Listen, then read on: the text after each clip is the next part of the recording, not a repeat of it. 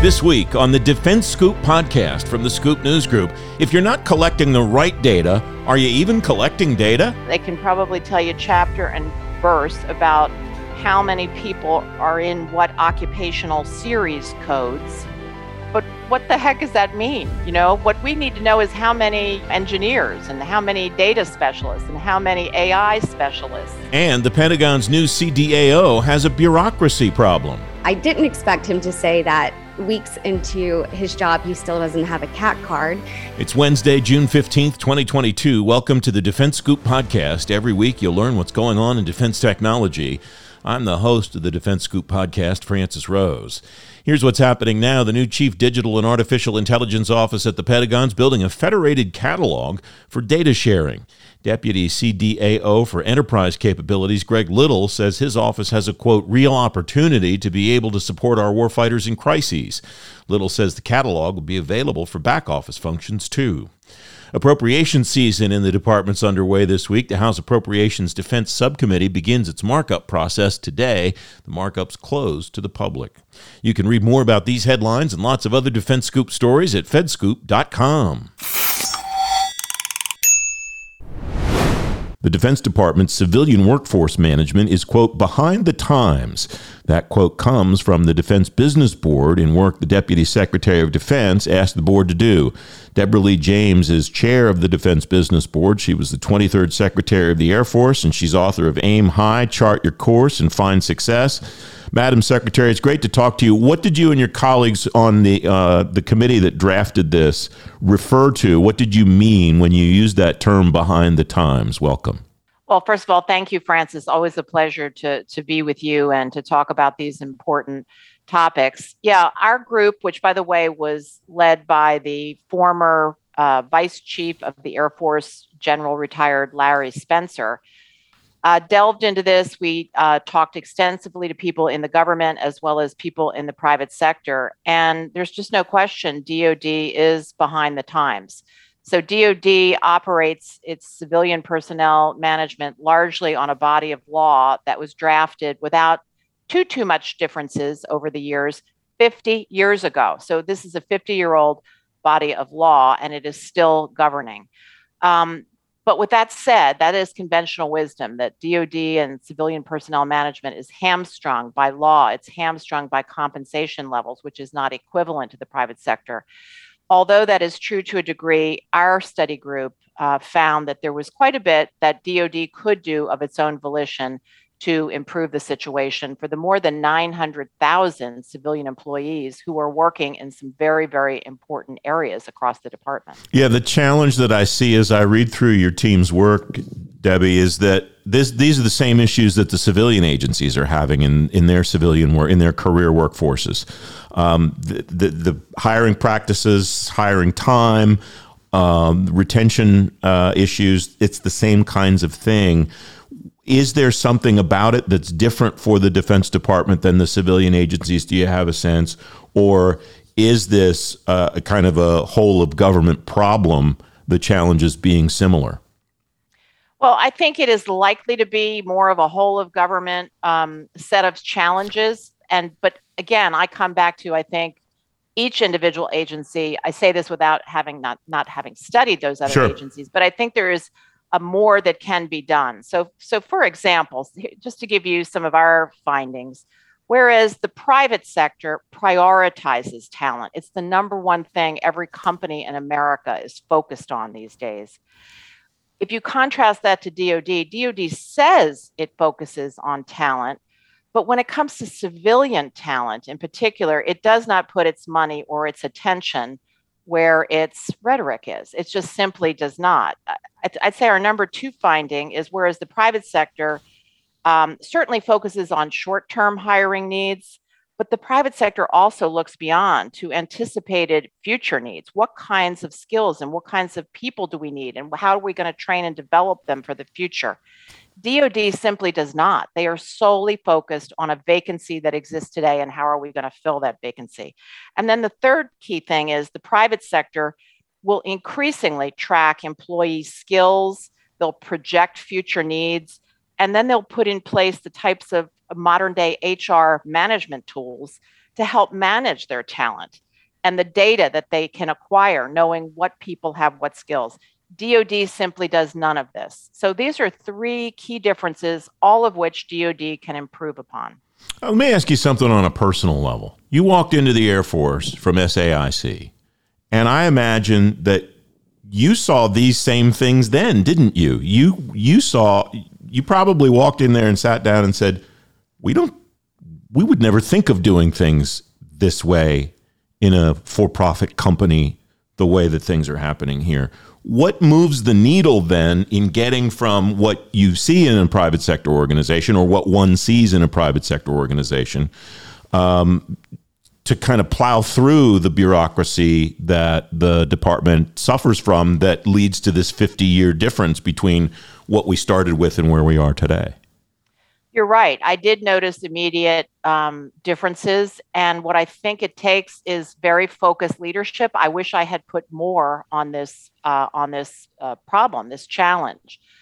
To the extent I focused on civilian personnel, it was mostly at the SES level, but that is just the tip of the iceberg. There is the whole breeding ground that leads up to the SES level. I wish in retrospect I had placed more attention. So again, what were some of the findings of the Defense Business Board?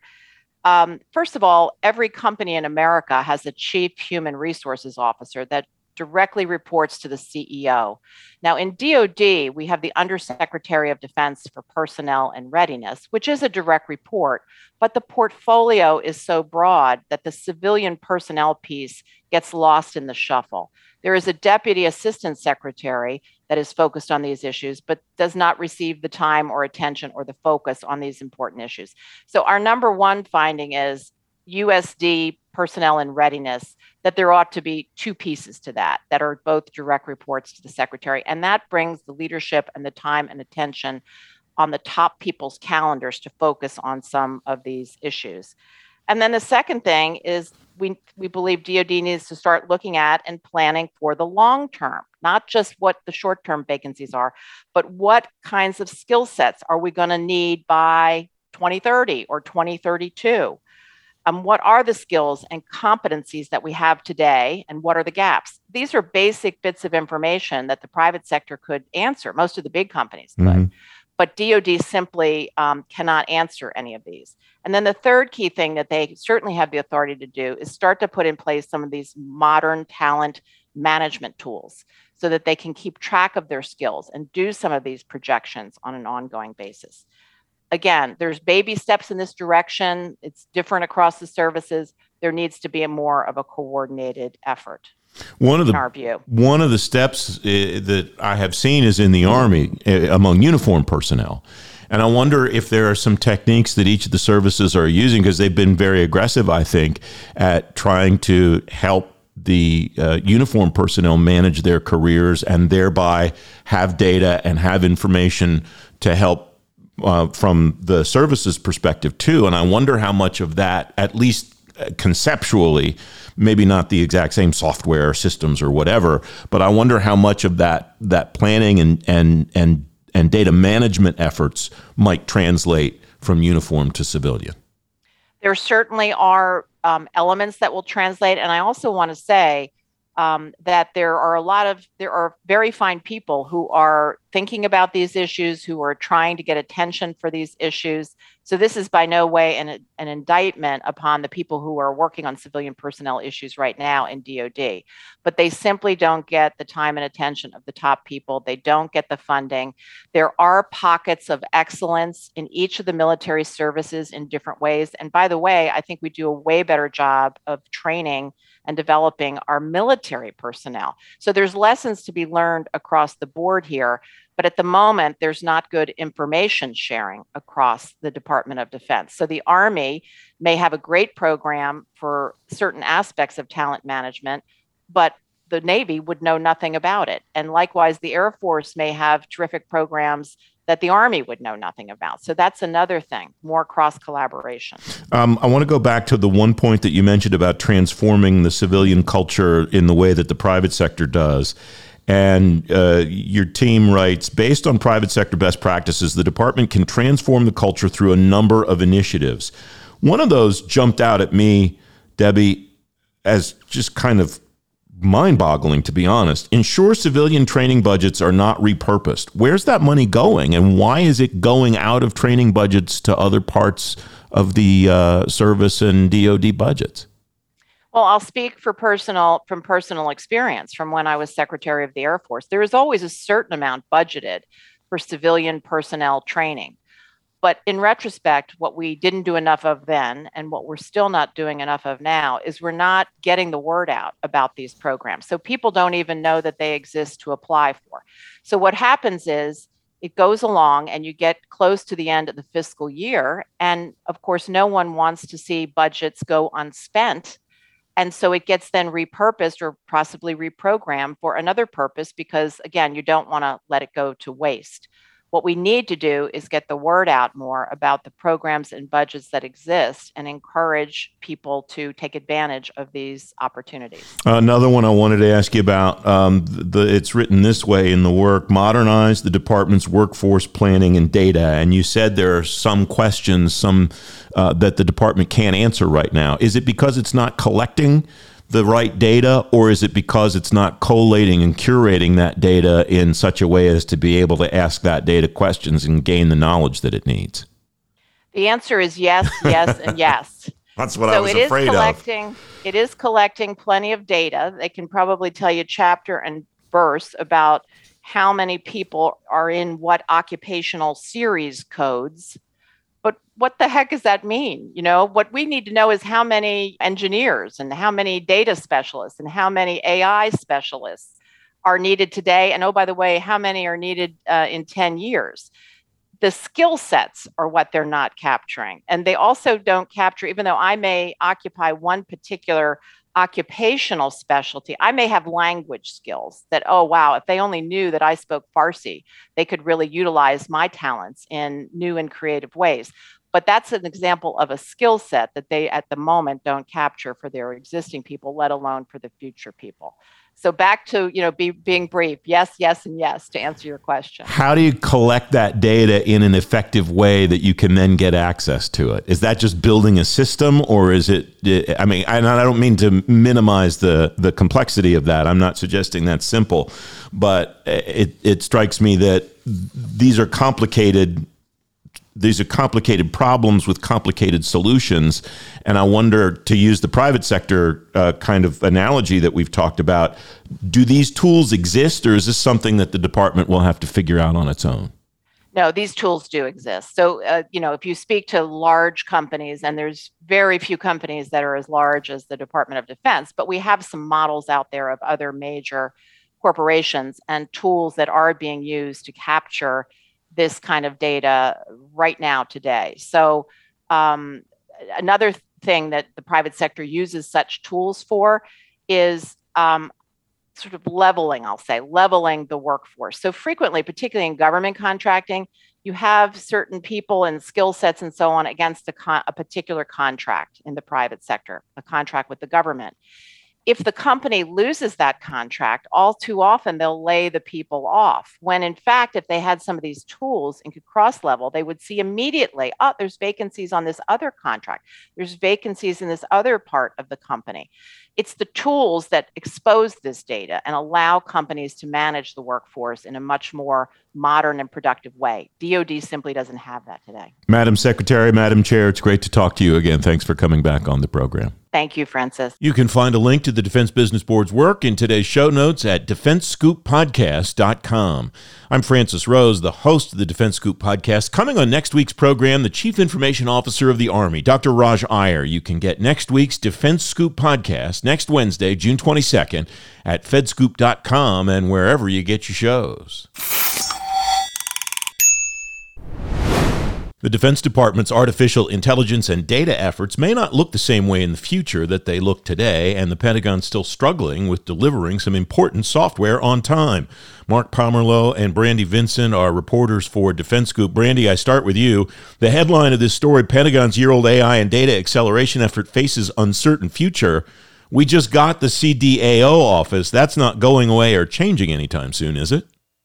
Not exactly, but Kathleen Hicks, who is someone who played a major role in the reshaping of many DOD components under the CDAO, one of her sort of big messages and narratives last week at their annual symposium is that we, as a country, as a department, DOD should really be unafraid to shift approaches or organizational constructs to stay ahead of the curve. So, for instance, the ADA initiative, which is only 1 year old, it's an initiative to really drive AI and data efforts across sort of the department. It's going to be happening under the CDAO, but it might not be called ADA forever, she says. It might evolve into something else in a few years.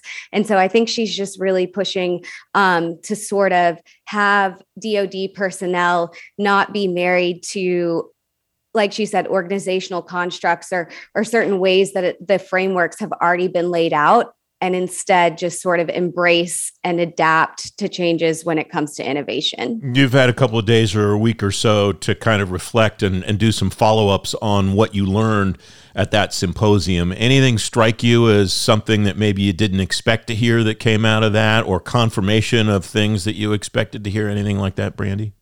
There were a few things that I just caught me a little off guard that I thought were notable that didn't make it into any of my stories. For instance, Mr. Craig Martell, he is the new CDAO, the first ever in the department. He came over from Lyft from the commercial side. And I was expecting him to say what he said about seeing scaling AI in DOD very different from the corporate landscape.